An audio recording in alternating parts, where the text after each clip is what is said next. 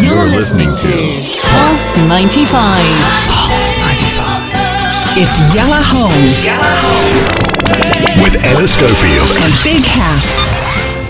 Music's greatest songs. Greatest songs. Worth covering. Original classic hitmakers. It's Music Greats on Yalla Home with me, Anna Schofield, and it's lovely this week because I've delved into, purely accidentally, but I've delved into Motown.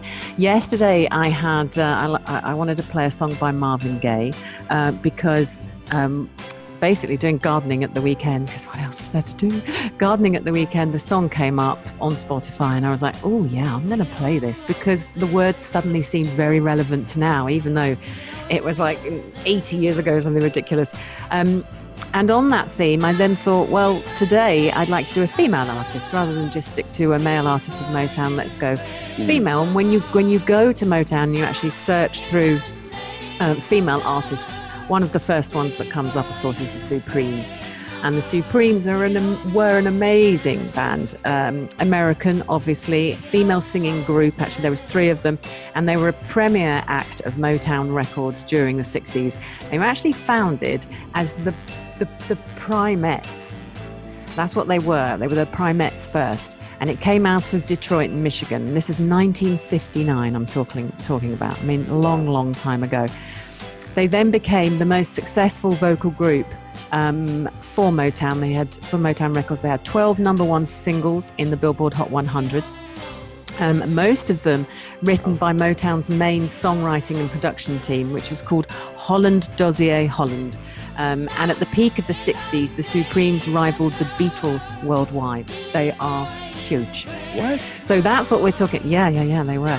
Now, of course, Diana Ross is in there, Mary Wilson, Florence Ballard. Actually, there's a 4th, Betty McGlown. You don't really hear those names, but no. Diana Ross obviously went on to have like the biggest solo career ever. The song I've chosen, I could spend an hour, by the way, on talking about the Supremes. But I'm not going to. I think, it's a quiet time. We're in the holy month. So let's enjoy the song, but just know that Stop in the Name of Love, I'm going to play it in full. It's such a cracking song. 1965, this song was recorded for the Motown label. Wow. And Holland Dozier and Holland did it.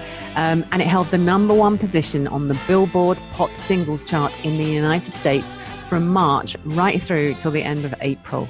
And it reached the number 2 position on the soul charts as well. It just sat there. And then it went around the world. It bounced around the world, this song. Everyone loved it.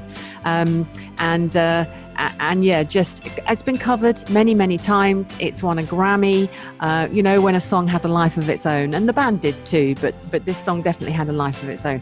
So enjoy this classic Motown tune from a very famous, gorgeous, incredibly talented female band, 4 beautiful females called the Supremes. It's Stop in the Name of Love on Yalla Home on Pulse 95. Damn.